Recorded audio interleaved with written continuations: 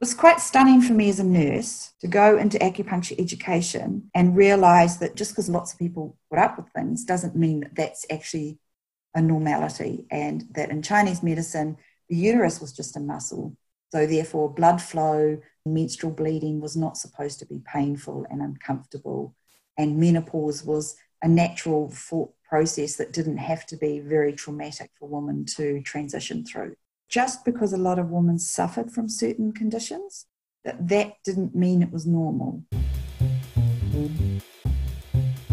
Welcome to Pacific Rim College Radio, a podcast sharing stories and wisdom from experts in the fields of holistic wellness and sustainable living. I am your host, Todd Howard, coming to you from Ravenhill Herb Farm, a permaculture design campus of Pacific Rim College in Victoria, British Columbia. As the show's guests demonstrate, by doing small acts to embrace more mindful living, we can positively impact our communities. Even if she stopped today, Dr. Deborah Betts would be leaving behind a tremendous legacy that has greatly impacted the global treatment of pregnancy and childbirth with acupuncture.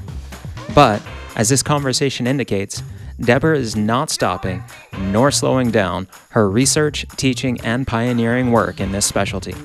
As Deborah indicates in this episode, just because women have been told that painful births, irregular periods, and menopausal symptoms are just a normal part of life, does not mean that they need to surrender to this alleged inevitability and not make efforts to enhance their health and well-being. Augmenting her nursing background, Deborah graduated Acupuncture College in 1989. Inspired by her pregnancy during her studies, Deborah developed a strong interest in pregnancy and childbirth, and over the subsequent 3 decades has emerged as a leading authority in the area. In 2006, Deborah published The Essential Guide to Acupuncture in Pregnancy and Childbirth, a textbook that has become an invaluable resource around the world. In this episode, Deborah walks us through her doctoral research in the use of acupuncture for threatened miscarriages and the general symptomatic relief that participants experienced. She shares with us her work in teaching acupuncture to midwives over the past 20-plus years and her current and exciting project in mentoring acupuncture maternity peer support, through which she and 4 other leading acupuncturists provide support for acupuncturists working with all levels of pregnancy.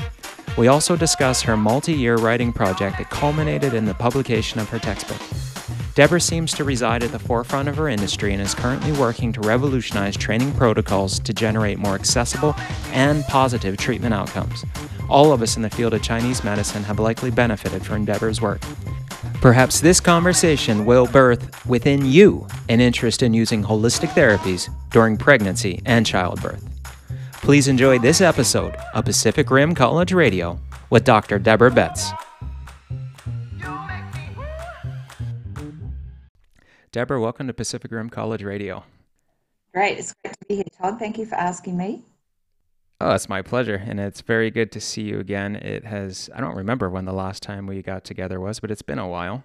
Most of our listeners, I think, will not need much of an introduction to you because they are familiar with your work, and that work largely is in the field of acupuncture and pregnancy and childbirth.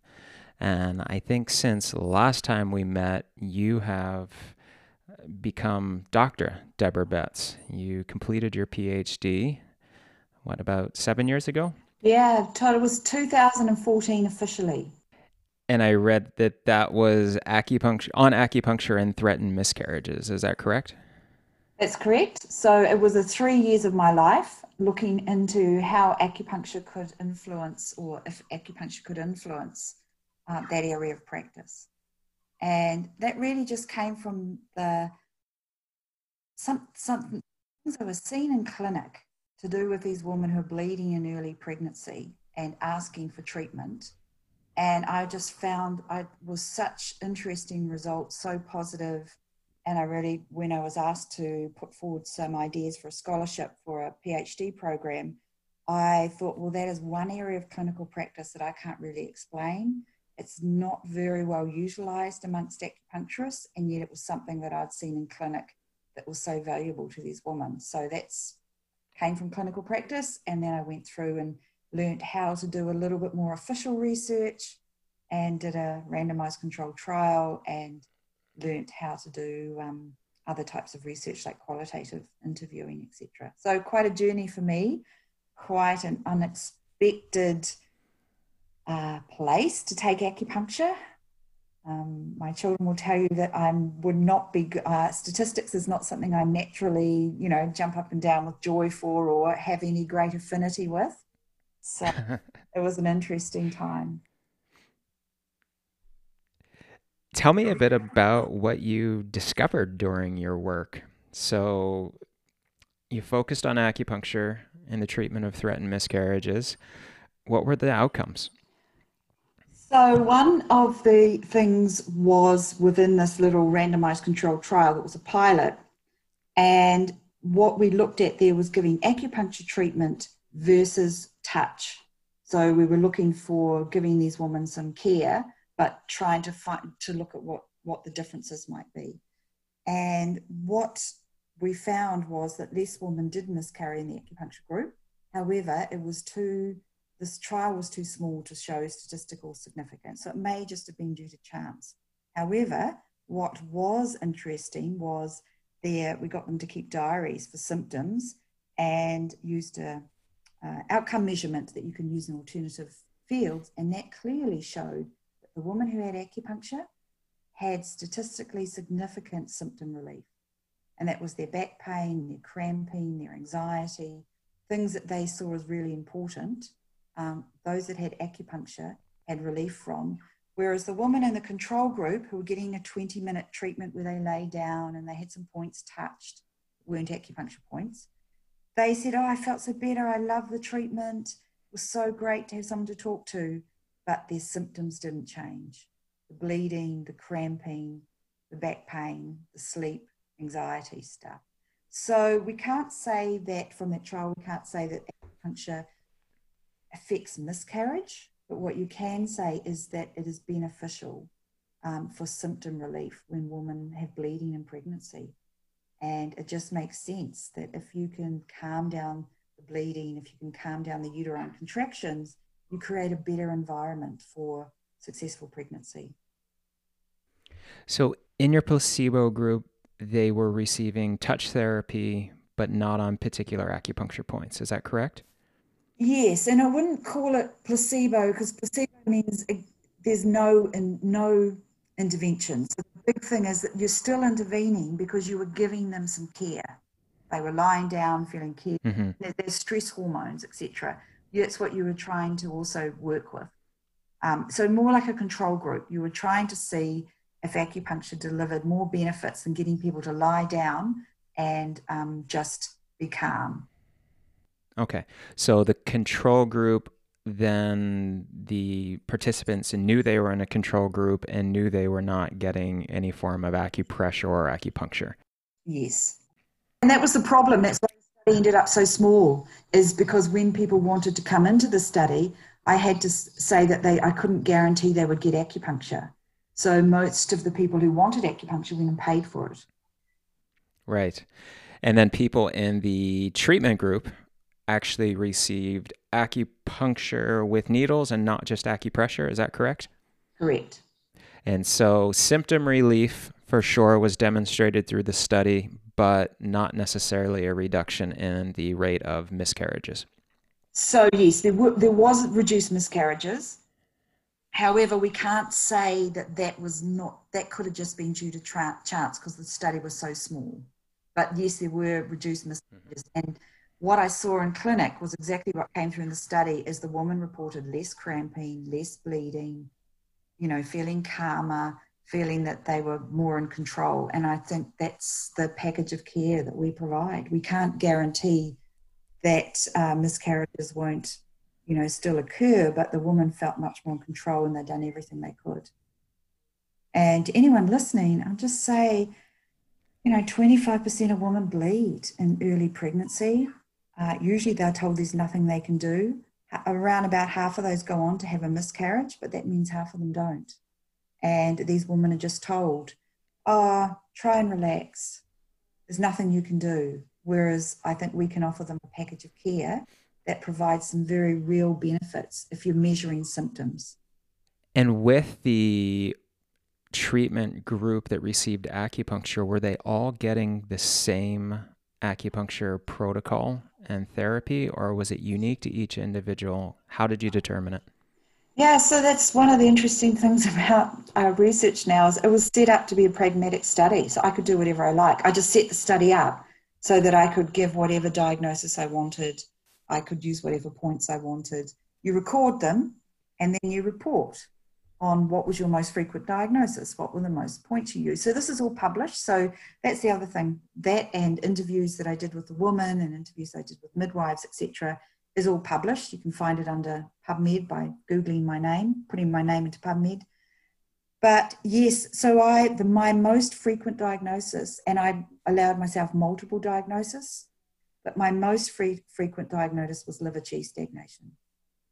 And that makes sense because the people coming into the study were the ones who were not happy being told there's nothing you can do. And they did seek out, because I was being referred women into the study by the fertility unit, by the midwifery assessment unit, by the midwives. And so they would give out information and say, look, sorry, you're bleeding, your baby's still, the baby's still got a heartbeat. And the woman were then said, there is the study you can go into if you'd like to. And of course, the ones who came into the study were the ones who were really annoyed about not being told there's nothing you can do. So that kind of makes sense. And the other big taking from it, which is what I'd seen in clinic, was it's not all about blood stagnation. And, we need to move beyond thinking that there's this corresponding Western medical diagnosis, or just because Chinese medicine, you might have this thing that's commonly this. When we treat people, it needs to be an individualized, approach. That's where I think we have a strength in getting results. I did have some with blood stagnation, but the overwhelming majority were deplete, spleen young deplete, and liver qi stagnation. And I only diagnosed blood stagnation if they had sharp stabbing abdominal pain they could point to, and signs of blood stagnation. And for our listeners who are not trained in Chinese medicine, liver qi stagnation, is it safe to say that's basically someone who is feeling stressed and frustrated, and therefore they're not at ease?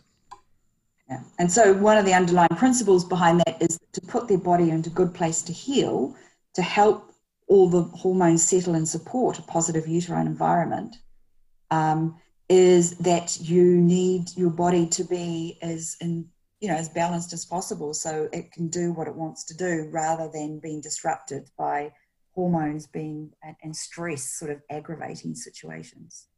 And so what you're really talking about, if some of the listeners are not involved in Chinese medicine or don't really understand about threatened miscarriage, it's a bleeding in pregnancy where often there's actually been a little tear or a bruise sort of in the uterus and it's irritating the uterus. So there's a sort of internal, between the linings between the placenta and the uterus, something that's irritating the uterus and a bleed or a tear. And so the idea is to calm things down and get the body to heal.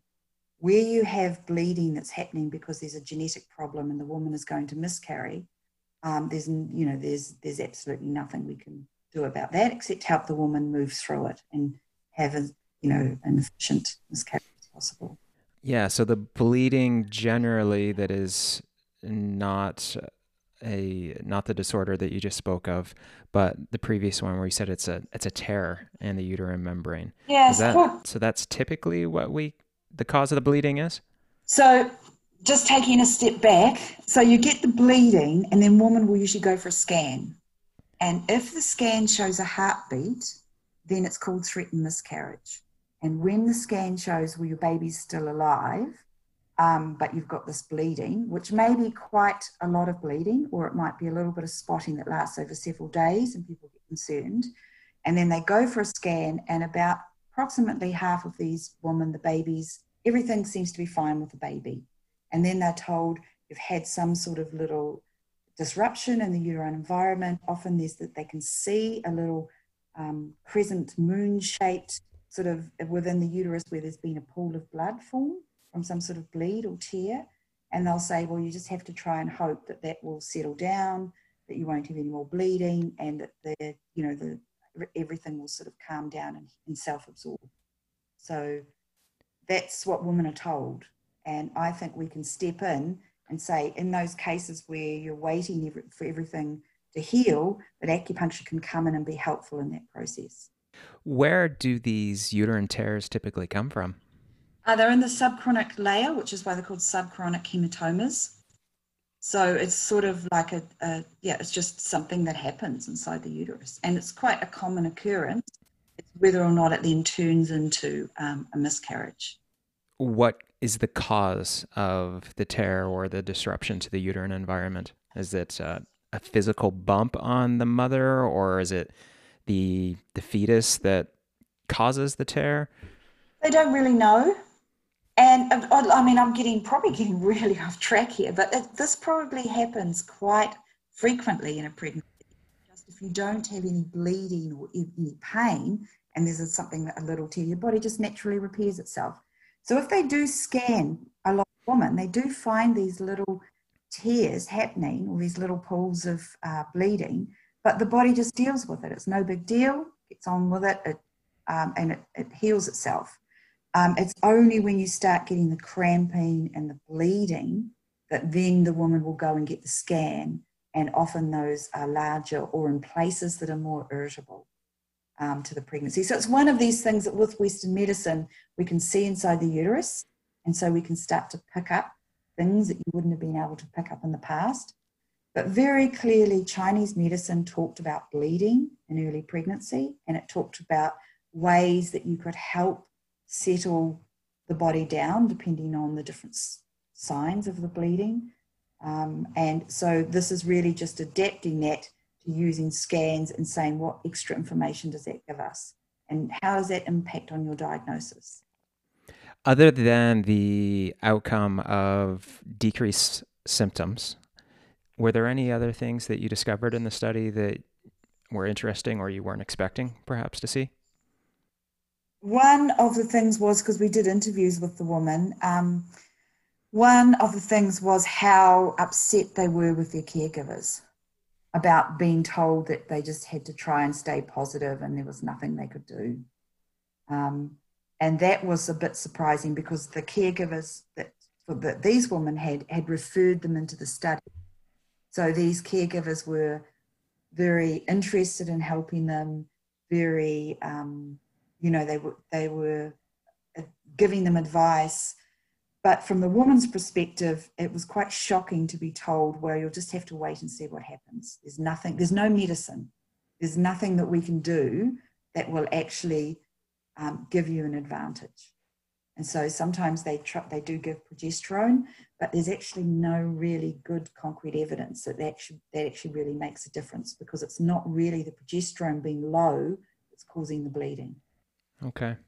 So Deborah, how did you come along being an expert in the field of acupuncture with pregnancy and childbirth? Well, I don't know about the word I think it's this idea of developing an interest in an area and really having a passion for that area. I got pregnant in my final year of acupuncture. So that certainly added a little bit of, dynamics to what did I want to do. And then it really was quite stunning for me as a nurse to go into acupuncture education and realize that just because a lot of women suffered from certain conditions, that didn't mean it was normal. And so you see that in menstruation, you see that in sorts of things where women are menopause. You said, oh, this is just common. This is common. Women have to put up with this. And it was quite a revelation to me to come into Chinese medicine and have it talked about as well.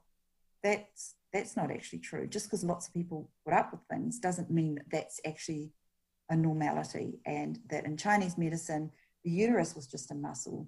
So therefore, blood flow, bleeding, menstrual bleeding was not supposed to be painful and uncomfortable. And menopause was a natural process that didn't have to be very traumatic for women to transition through. So that was quite interesting to me. And then when you look at pregnancy, that is a big area where women are told, oh, you just have to suffer with back pain it's normal to have nausea, and this will all go away.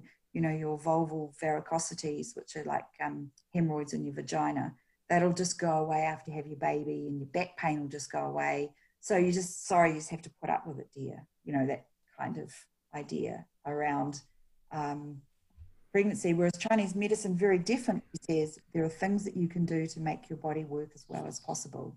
And guess what? Your back pain reduces. You sleep better. Your digestion improves. The nausea, if it's early pregnancy, nausea becomes much more controllable.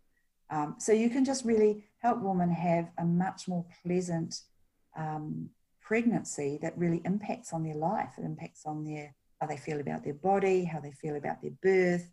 If you can put your body into a good state, then it can have a balanced response to those hormonal changes. And so that was a little interest. And then when I came back to New Zealand and got pregnant again, I was obviously in a world of childcare and play centres and kindergartens, and I was working with wanting to work with pregnant women to see what we could do. And the midwives got really involved because they were seeing what was happening, referring women to me, really kind of pleased with what they were seeing, and then wanted to learn acupuncture themselves. So I was teaching at the stage at the New Zealand School of Acupuncture, just like 5 years on, and approached me, and so we started running little courses for midwives to learn how to do acupuncture, because not everyone can afford to come and have private care. And that really took things to a whole nother level for me, because here were midwives able to change their practice and really validate how beneficial acupuncture was, because they could incorporate some of it into their practice. And that led me to writing the book. And because it was such, it was so validating to have all this feedback from midwives, and to still have acupuncturists say that they were worried about treating pregnant women seemed such a strange situation. So the book was written to say, look at what we can do, look at what these midwives are doing, using very what we would call straightforward treatments, and wanting to really make it normalized that pregnant women had acupuncture. It wasn't some big scary field for acupuncturists to treat. And that led me into lecturing internationally and meeting researchers, and really wanting, obviously part of my work with the midwives was needing to answer that question, is acupuncture safe? And so I know some acupuncturists feel research is a different model and we don't need to engage in it, and that it isn't relevant to Chinese medicine. But to me, being able to use research as a tool to inform my practice has always been crucial, because then I can confidently say, look, yes, it's safe, because here are these reviews of, say, 2,000 women, and half had acupuncture and half were in a control group, and you had no increased rates of miscarriage. You had no increased rates of stillbirth in the woman receiving treatment. And it's like for my study that I talked about with bleeding in pregnancy, there's no way I would like to put women at risk, or, I need to know that acupuncture is safe. So for my own satisfaction of my own practice, I got involved in learning about research, and that led to me being offered a scholarship, which led me down a different path. But always working with midwives, teaching midwives some of the acupuncture skills, and feeling that really adds to the fidelity of what I can then use in practice, because they also adapt it to what's relevant to modern pregnancy care. And I want to highlight something that you spoke of and I'm just going to call it the medicalization of pregnancy and childbirth. And to even go back a step from that, it is this, I think, kind of this allopathic, this Western medical belief that it's okay and it's normal to be in disharmony or in dis-ease, and that we just take medicines, we take pills, and that'll take care of those symptoms. Pregnancy and childbirth is not an illness. It's not a disorder.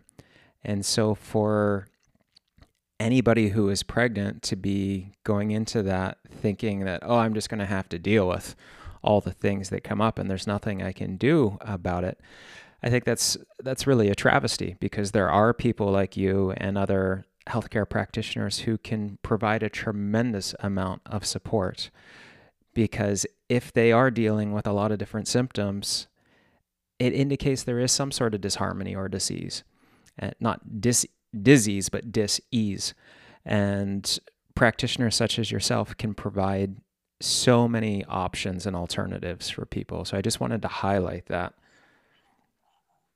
Yeah, and I'll just say that it's still amazing to me how much your body can revert to homeostasis. Your body wants to not have those problems like the back pain and the heartburn and the not being able to sleep properly and the nausea. So if you can help your body shift into a state where it can do things like what you might understand from a Western medicine perspective, balance the hormones, calm down inflammation, help the body get back on track, it is just amazing how quickly that can happen, especially in pregnancy, where people just respond so beautifully to positive interventions. So it's not a case of women saying, "Oh, I think it helped, it might have been useful." It's like, wow, I slept last night. I didn't wake up with back pain. Well, I walked out of here and my pain had reduced from being on, honestly, people needing crutches to move around, to being able to walk properly, to be able to not, there's all sorts of things if you're in the field of pregnancy that women are told, "Oh, I'm sorry, you just have to put up with this." Quite bad pain that you wouldn't really tell normal people that that's a normal part of their life, and they just have to put up with it for several months. And because it's not an injury on their body, it's an adaptation to the pregnancy, to the hormones, to the processes, to the extra weight distribution, and you can help your body adapt to that. So very strongly coming from that perspective that there are things you can do. Yeah, and I'm sure I've said this before on the show, and just want to reiterate it, not just for pregnancy, but in life in general. I firmly believe that if people are not living with full vitality and feeling that vibrant health, it's not just something we should settle for. There are causes of that imbalance, and there are practitioners and there are therapies that can help revert someone to a state of homeostasis. And I just want to encourage people to not just settle for a lack of vitality, because that's not normal. Normal would be everyone feeling amazing and having vigor and vitality, not the majority of people feeling like, "Oh, I don't want to get off the couch today," or whatever, "I'm in a great deal of pain," or "I don't have the energy to get through my workday." Yeah, and I would just like to say it's this idea that, to me, it's this idea, and I know you can't see me, but if you think of there's a central space where your body's always reacting, and we kind of shortcut that into homeostasis. So you swing a little bit, your temperature goes up and down, your activity goes up and down, but you're in a space where you can get back to the middle. And that's where most of us should be sitting, not right on the outside somewhere where it's so hard that it's too, it's so extreme that your body can't easily get back to the middle of that swinging balance. So it's not that you have to feel happy every day and bouncing around, and it's the fact that you should have some variability and some ability to bounce back. But when you're tired, you rest and then you come back, so that you've got that ability to rebalance yourself, and to stay in that homeostasis. And if you develop a little headache, you know that that's a sign that you need to do something, because otherwise it develops into a migraine. And if your back is a bit sore, you know what you have to do to stop it getting to the fact that you need to be on bed rest or have crutches. So it's this idea that you can work with your body to stay in a space where you can look after yourself and help your body. Rebalance is a kind of a boring word, but that's how I see it, get back to that homeostasis. Does that make sense? So it's not always about having a perfect healthy day every day, but being in control to know what you need to do, the food you need to eat, when you need to rest, what's a sign of stress for you, and how can you make sure that you stay as healthy as possible, despite whatever's going on around you, which could be not great. You could be in situations where you don't have, like pregnancy, you don't have support because your family aren't there. But how can you help yourself stay as healthy as possible?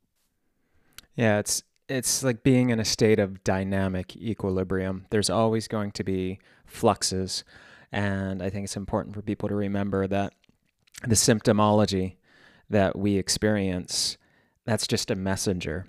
The symptoms are just a message of what is out of balance in the body, and rather than taking drugs to silence the messenger, as you're suggesting, we listen to those symptoms and we adjust. If we're tired, we rest.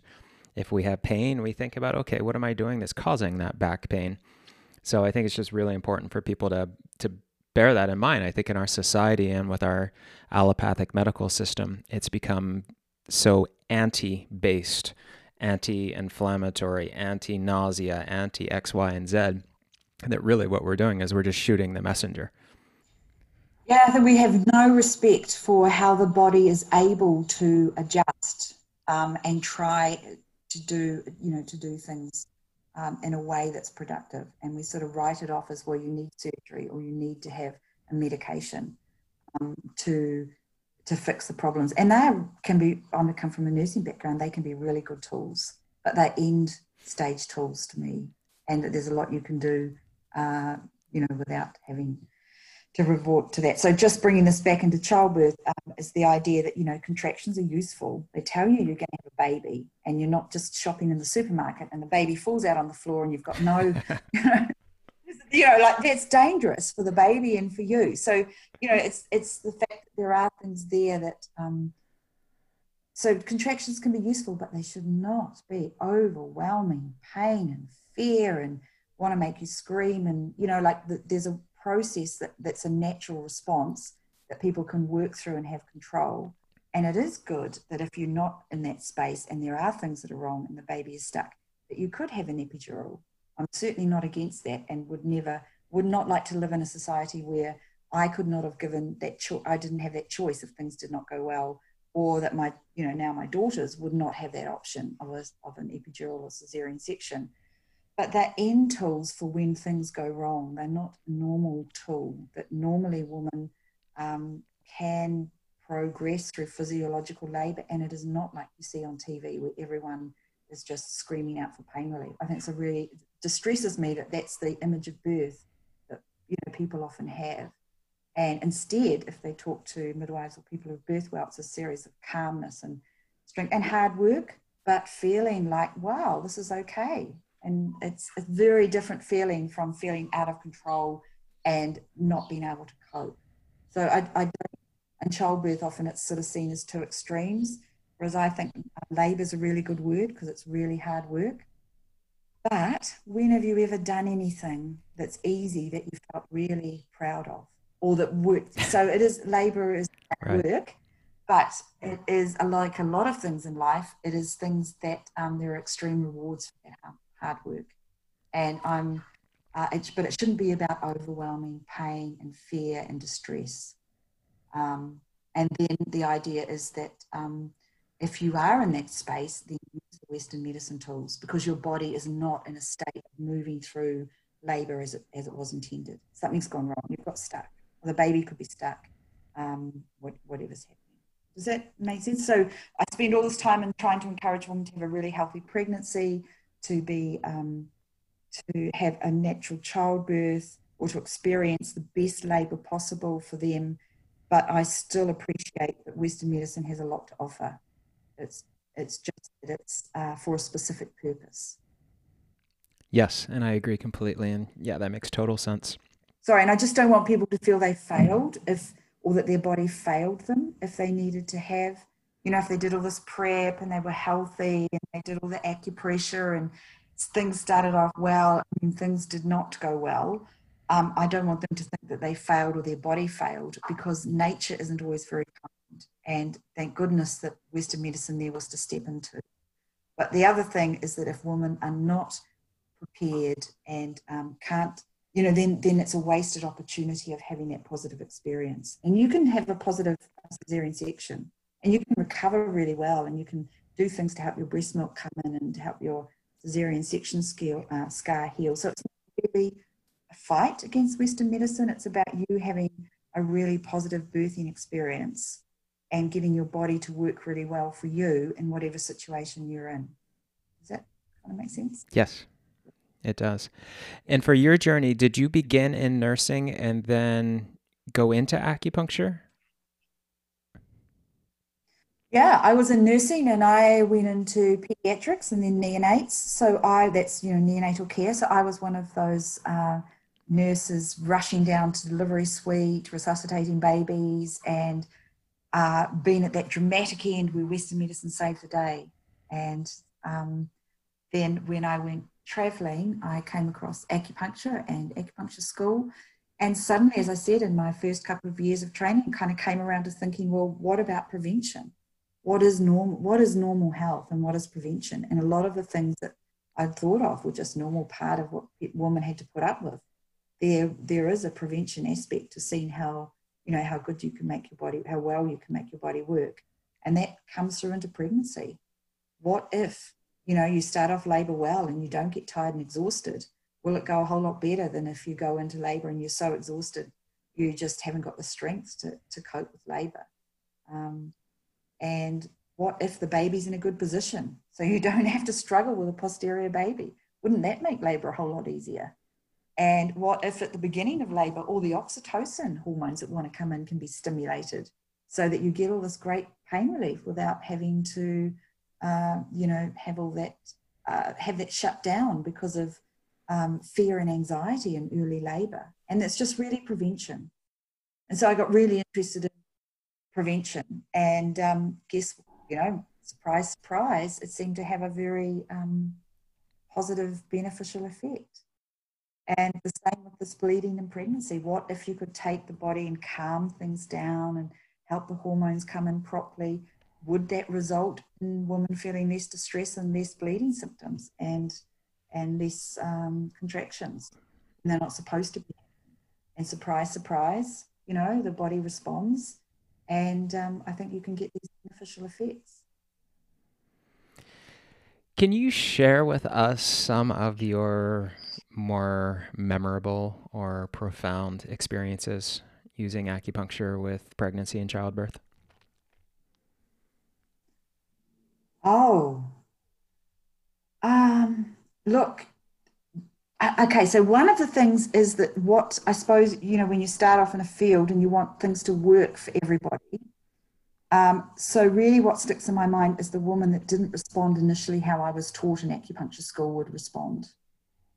So that's that idea of developing, really looking at what's going on, what can we do, how can it be helpful, working with the midwives, what's really happening here. And so leaning into concepts of, cervical rightening and what's behind that and how could acupuncture help that.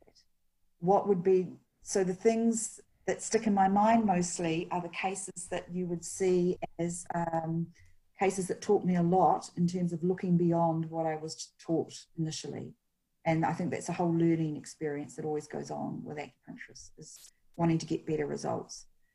In terms of positive results, because I was in charge of a hospital clinic for over 10 years where we had students and it was free acupuncture treatment in a hospital clinic 2 afternoons a week for only pregnant women. As I said, people walking in crutches and being able to walk out without their crutches. Students just totally blown away by people coming in so nauseous and walking out and thinking, I'm hungry. I can't believe this. People coming back. We used to get referred cases of people really under a lot of stress and, social difficult circumstances, and coming back and just saying, this has changed my outlook. I've had some sleep. I can see a way of coping with this. I'm going to ask for help and my counseling's going well. Just, there's so many things, physical pain and emotional resilience, that people get a space to actually work out solutions for themselves. I think that a lot of the emotional work I work with, it's people who are so in a space that there is no way of thinking about positive things to do or ways that they cope. And the acupuncture gives them a space to really move into a bit of, sleep and feeling less stressed, and then ways of framing it so that you can work out what is good for you to do. Because as we're talking about acupuncturists, there are different kinds of stress manifestations. And so it's about working what's your stress that you're under and what would be beneficial for you. For some people, that's exercise. For some, it's dietary things. There's a whole lot of different responses to helping your body calm down when it's stressed. So yeah, I obviously this was my own childbirth. I suppose one of the most memorable thing was because some of the listeners are not aware, my big, I suppose, early contribution was discovering you didn't need needles to give yourself pain relief in labour, that you could use acupressure, which is just pushing on the points without the needles. And that was rather a shock to me, because as an acupuncturist, you think the needles are all really powerful, and really it's about the points and what the changes that you bring about in the body. And finding that in labour that people had the same sort of responses they were getting with needles by just getting their support people to use acupressure on these points. And that was a big learning for me, because I was in a position of being with my second labour and not wanting to, and didn't know an acupuncturist to have around, and getting my partner to press on these points and just thinking, wow, I can't believe this works. This is like the contractions, half intense. I can't believe this. It was just this real, unreal learning that you didn't need the needles to stimulate the positive results, for labour. That sort of thing. So that led on to, it was quite an experience for me. Because as acupuncturists, we love our needles and the skill that we have in manipulating the needles. Yeah, and I found in my own personal practice that, especially in moments of intensity, which childbirth certainly can be, sometimes needles are actually counterintuitive to helping the mother experience ease. And I've had experiences where I haven't had needles, and yet I've needed to intervene in a traumatic situation. And the results have been much better, in my opinion, because I didn't pull out an acupuncture needle and send someone into perhaps a deeper state of stress or shock, who maybe isn't comfortable with acupuncture. And it just makes so much sense for childbirth. You want people to move around in early labour. So it doesn't make sense. And it never made sense to the midwives. So they were big proponents of taking the acupressure and just really saying how useful that was.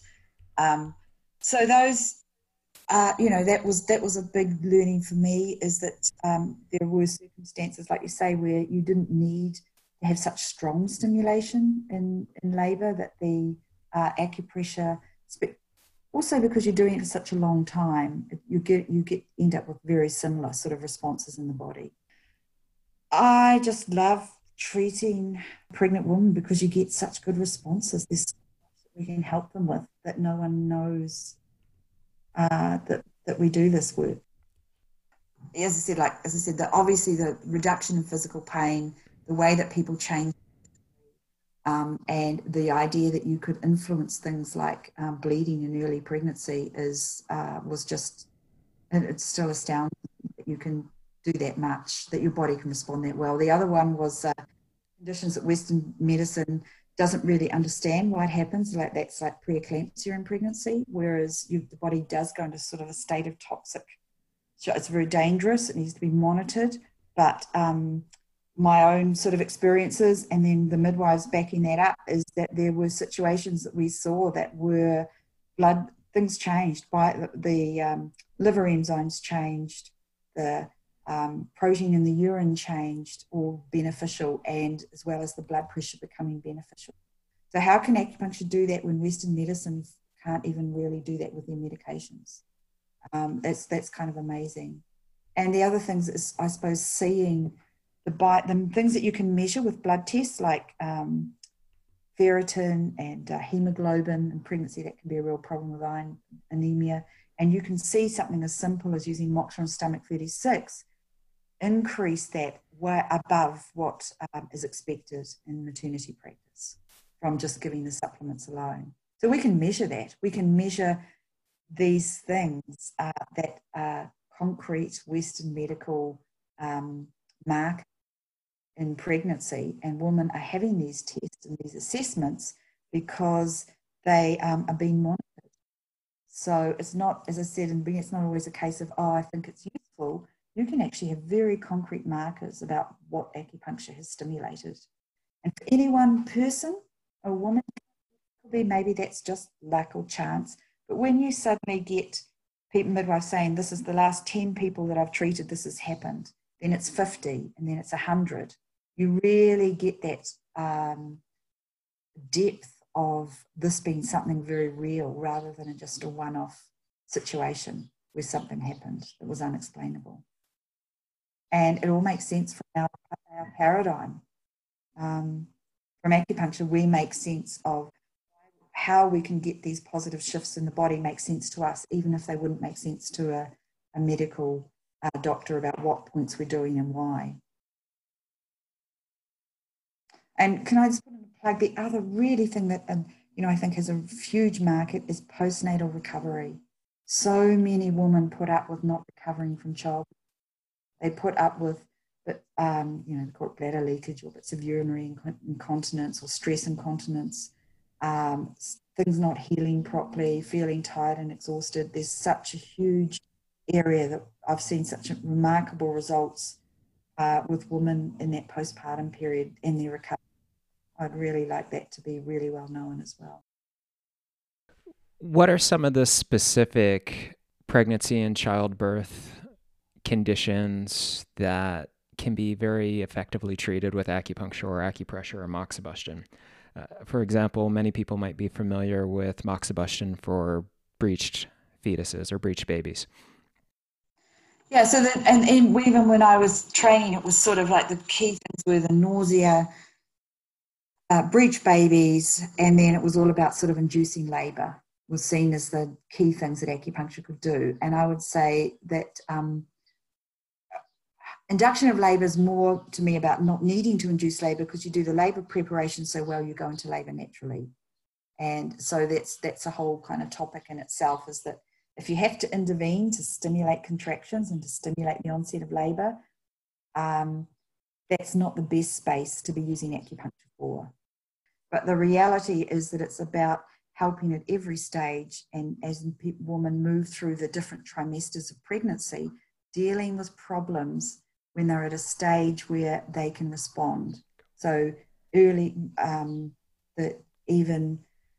looking at a little bit of back pain, don't wait till it gets to be that you need to have crutches. And that, especially like with things like anemia, dealing with as you come into the stage where your body needs more nutrition, being able to help your digestive system absorb nutrition so that that you don't go on to develop those problems. If the baby's not growing very well, look at what you can do to enhance the uterine environment rather than waiting until there's a major problem. If your readings are suggesting that your blood pressure is not quite stable and they're putting you under monitoring, that is the time to actually help your body readjust and get those beneficial changes in your liver enzymes, etc., rather than waiting till you need to be admitted to hospital because you're on bed rest for preeclampsia. So I see it as all throughout. There's so many things that we can help with. Helping women have good quality sleep is so important. And by that, I don't mean that you don't. This is so much in the research around setting up inflammation in the body, setting up problems in the body that make it harder to deal with things in pregnancy.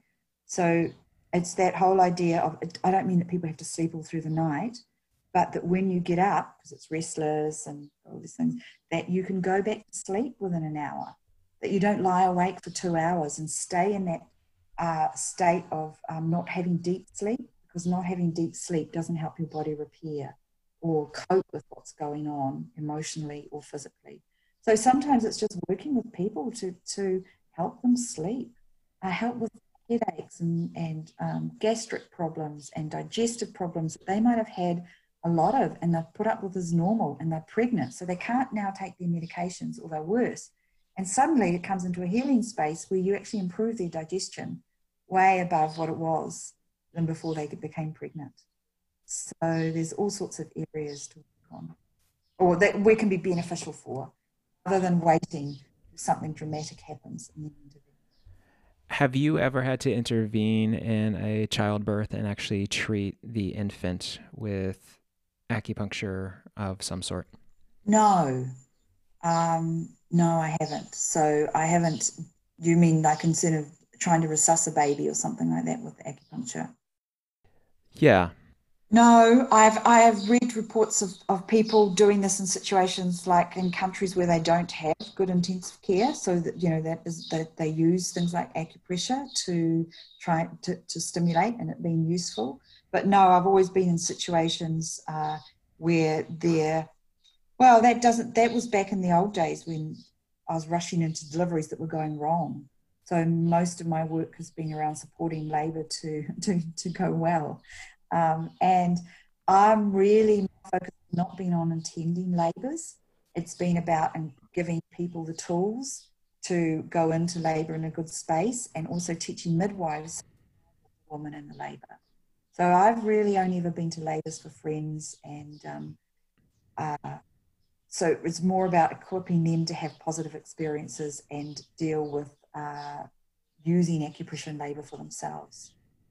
Let's talk a bit about the book that you published in 2006, The Essential Guide to Acupuncture in Pregnancy and Childbirth. It's an incredible textbook. I know at Pacific Rim College, we've used it in our curriculum. Tell me a bit about the journey and creating that book, and including how the idea even came about for it. Well, I would say that I would not, that I owe a great deal of credit to the layout and the process of that book to Peter Deadman, who was the publisher, because I'm not a natural writer, and my initial ideas of the first year of the book that I sat down to try and write this were very different to how it turned out, and that's thanks to having a fantastic editor and mentor in Peter Deadman. It came about because of the work with the midwives who were reporting that it was changing their midwifery practice. It was reducing their medical interventions, and they felt that acupuncture had something very real to offer. In New Zealand, like in Canada, we have independent midwives. So that means that they can practice without needing to be under an obstetrician. But that in New Zealand, it's every 3 years they go before a board and they have to present all their statistics about natural births and cesarean rates, etc., and have it evaluated. So they knew what their medical intervention rates were and their natural childbirth rates were, and they were telling me that as soon as they started using acupuncture, they could actually see changes, positive changes in their practice and how useful it was. So this, after several years of having this feedback and being asked to present at midwifery conferences, it just got so annoying to have the current literature around acupuncture say that it's very dangerous and that acupuncture shouldn't be doing it, and that there were things you couldn't possibly treat, when that was not my experience at all. So I started writing, and I talked to someone who had written books and about how frustrating it was, he said, and this person said, I'll help you. And he took me to, he said, come with me, brought me a brandy, sat me down and said, this is, you really need to do this. You really need to write. And I said, no, I can't do that. And he said, no, this is what you need to do. This will enable you to get the message out. I'll help you. Now, so I sat down and tried to put together what I thought would be useful, thinking I could do this quite quickly in a year. It turned out that he wasn't able to because he developed other commitments.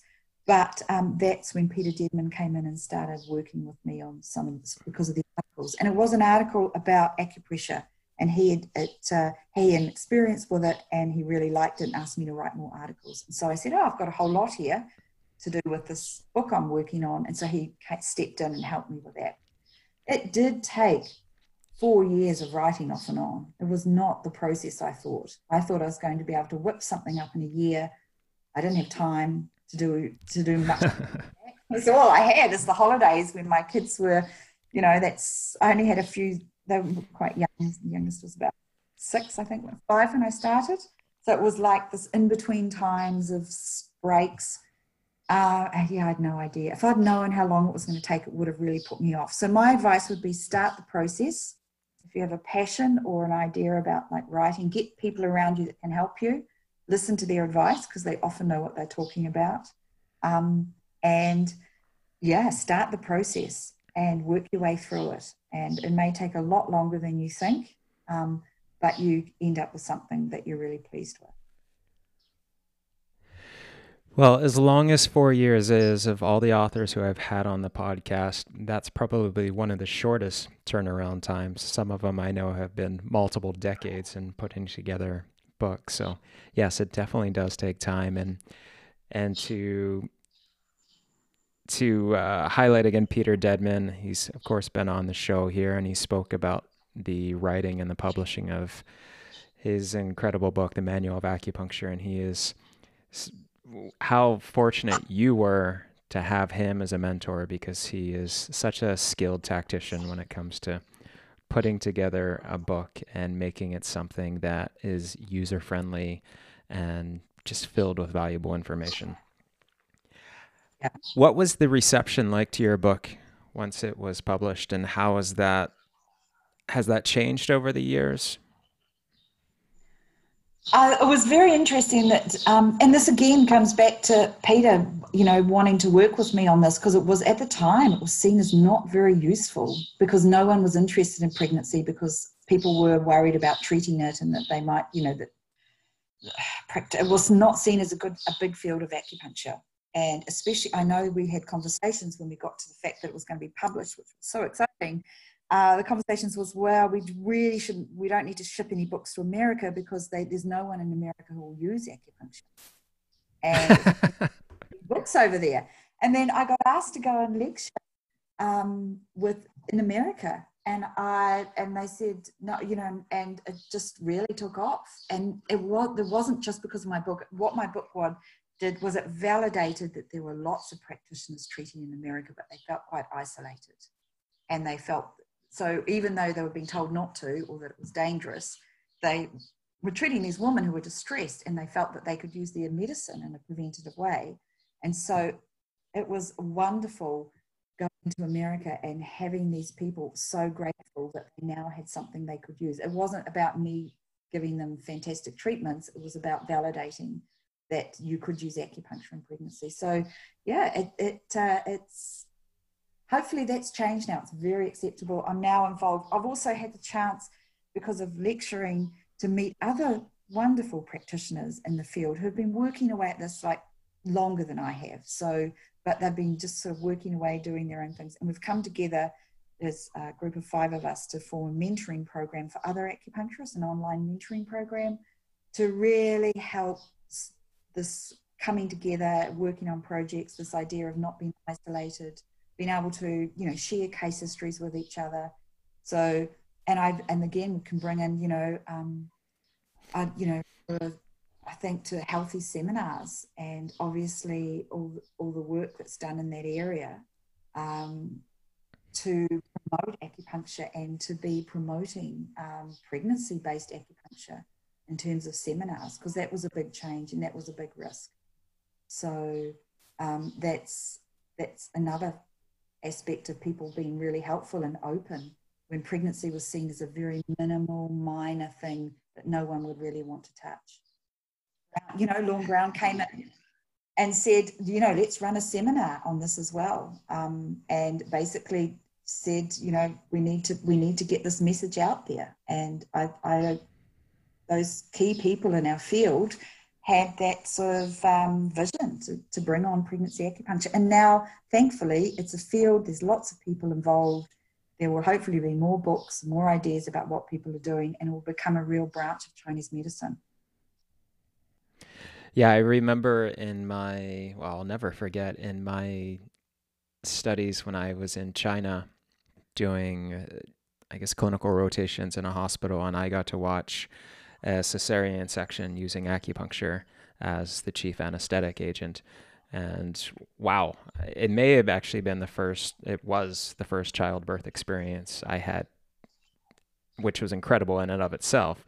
But to be able to watch acupuncture be used as the anesthetic agent and to see the entire procedure of the cesarean section happen with the mom being completely conscious and cognizant and actually conversing with the practitioners and clearly feeling little to no pain. It's remarkable. It was absolutely astonishing to watch that. You spoke of this mentoring program. Where can people learn more about that?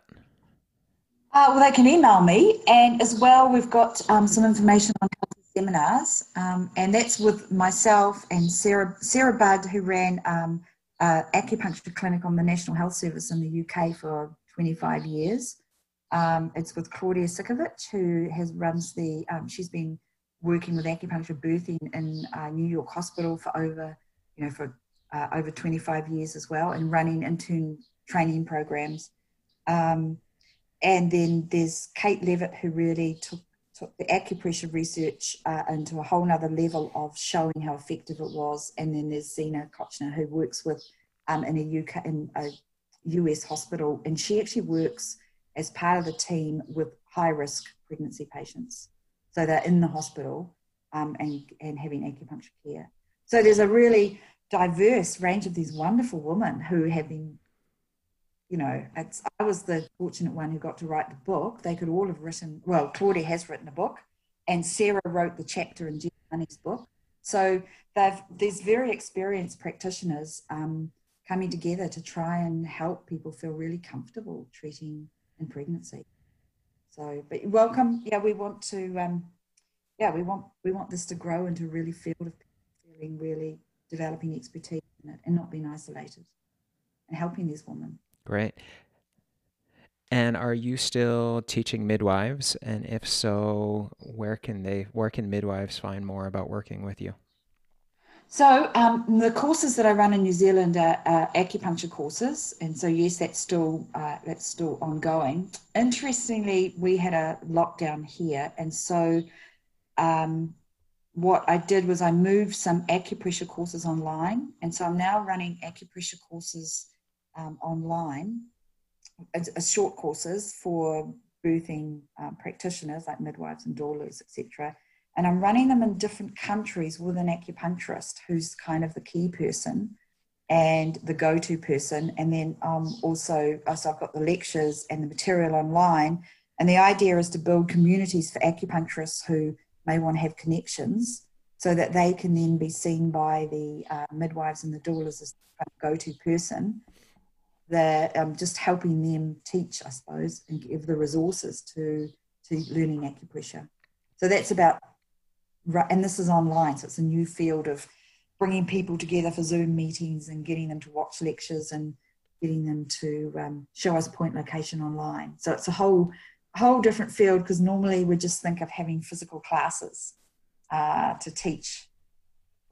So yeah, that's people, if they would like to, that's also something people can do. And not that it doesn't sound like you're busy enough. Are there other things that you're working on right now as well? Yes, I would like to see, but again, of course it hasn't been approved, but I would like to see more nurses and doctors and physios studying a bachelor's course in acupuncture. So this is for New Zealand. So it's hasn't been approved yet, but hopefully in a few years, if you interview me, we will have more integration in the health system, because it won't just be short courses that medical practitioners are taking, but that they will study acupuncture as in its entirety, and to make it practical by doing blended online learning, so that they can actually make it more practical for them to do that. But I just see this huge gaps in the health system that acupuncture could be so helpful in so many areas. And part of that would be for current Western allied health professionals to bring it into the hospitals. That's something else I'd like to see happen. And not just because they've done a short course, they call themselves a medical acupuncturist, but they've done the same training as the traditional acupuncturists. And is that something that you are currently involved in making happen? It sounds like perhaps you are. Yes, but it hasn't been approved yet. So as I'm saying, a couple of years' time, we might have that happening. But I think that's an aim for the future, maybe I'd like acupuncturists to think about, is it's never been a competition between health providers and acupuncturists. And I run short courses for people, but it's about providing a pathway that those that are interested could have access to the way that we think and our education, without having to give up their jobs and move somewhere and go to a physical school. No disrespect to your school. And obviously we still have That's all right. schools in New Zealand where you study, and it's mostly face-to-face, some online, but you have to attend physically. I would like to take the opportunities of blended learning and just see if we can't make it practical, so that what's worked for me in the past is, like with the hospital clinic and the acceptance amongst obstetricians who were very unaccepting in the beginning, has been what I would call a Trojan horse approach, is that they turn around and they think, wow, and then they're not fighting acupuncture and saying, oh, this is so weird, we couldn't possibly use this. It's not a competition or a fight about paradigms. It's just like, this is really helpful.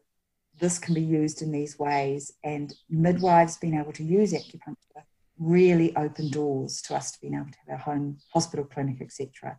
And I would really like acupuncture to be used as a healthcare tool without, within hospital systems, so that you have access.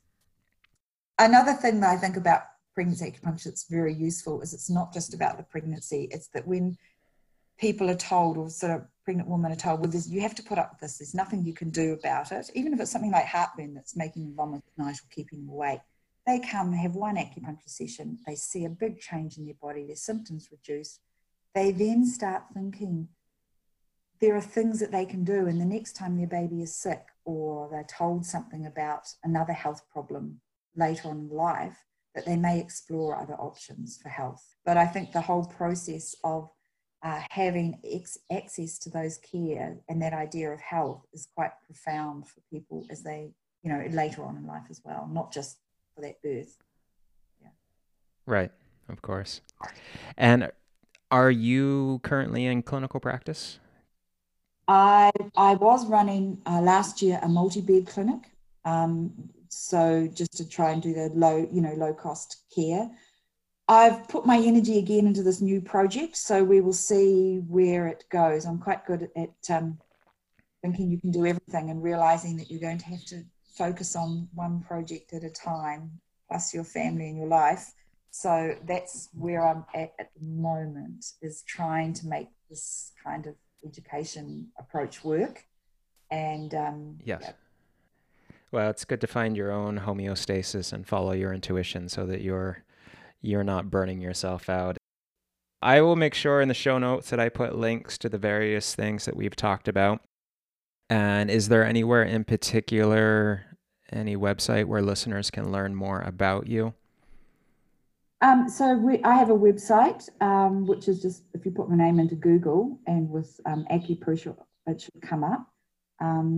We have this mentoring group, it's called MAMPS, Mentoring Acupuncture and Peer Support. So that's, if you put mamps.org into the search engine, you'll get taken to the MAMPS website. That's just been launched. And then there's Healthy Seminars for acupuncturists who would like more lectures. I've got a whole lot of lectures on Healthy Seminars. And I've also got lectures on Healthy Seminars from Claudia Tikovic, and Sarah Budd's also got some lectures on there as well. So if people want to delve more into this and get more in depth in terms of the acupuncture, I think there's some good resources out there now. Great. Well, thank you. I'll make sure to put all of those in the show notes. Oh, so I'd also mention Claudia, which is for those of you who are midwives or doulas out there. Claudia's put a really nice book together for birthing health workers, explaining a lot of acupressure and a lot of the acupuncture tools, and it's particularly around preparation and use during labour and postpartum recovery. Okay. So very interesting. Okay. Great. Yeah, I'll put that in the show note as well. And I want to thank you for all that you have done to better our profession, to bring acupuncture and the treatment of pregnancy and childbirth into the new light, into the realm, so that people feel more confident using it and can use it safely. I'm certain it has been a benefit to tens of thousands of people around the world. So thank you for doing that and for taking the 4 years of your life to write the book and all the teaching and seminars and mentoring that you do. And hopefully maybe one day when travel restrictions have lifted, we can get you back to Pacific Rim College, either for an online or an in-person workshop. Yeah, well, thank you for that. I count myself as very fortunate to having been able to work with people who have those same sort of visions and ideas about acupuncture, including, Todd, in your school, bringing me twice to Victoria and having such a great opportunity to talk to your students. So yeah, thank you. Thank you very much, and thanks again for taking the time to do this today, Deborah. Thanks, Todd. Take care. Thanks for listening to this episode of Pacific Rim College Radio with Dr. Deborah Betts. For more information about Deborah and her work, please visit acupuncture.rhizome.net.nz. Find this link in the show notes and also a link to purchase Deborah's textbook, or visit the bookstore at Pacific Rim College. If you are interested in studying Chinese medicine, the School of Acupuncture and Chinese Medicine at Pacific Rim College offers world-renowned multi-year programs, including world's only study options, combining acupuncture with Western herbal medicine and holistic nutrition. Visit pacificrimcollege.com to learn more. Also, don't forget to check out our other online education in Chinese medicine by exploring the amazing course offerings at pacificrimcollege.online, including many courses featuring other guests of this podcast. If you are interested in receiving clinical services in holistic nutrition, herbal medicine, and acupuncture and Chinese medicine, the Student Clinic at PRC provides more than 7,000 annual treatments. Live holistic nutrition and herbal medicine consultations are both available online, while acupuncture and Chinese medicine treatments can be had at our Victoria campus. Free treatment options are available in all areas. Visit the Student Clinic at pacificrimcollege.com for more information and to book your appointment. If you enjoyed this podcast, share it with your friends and family and give it a 5-star rating on whatever podcast app you're using. Thanks for tuning in. Until next time, remember that just because we are told an inconvenience in health is commonplace does not mean that there is nothing we can do to avoid suffering the common fate.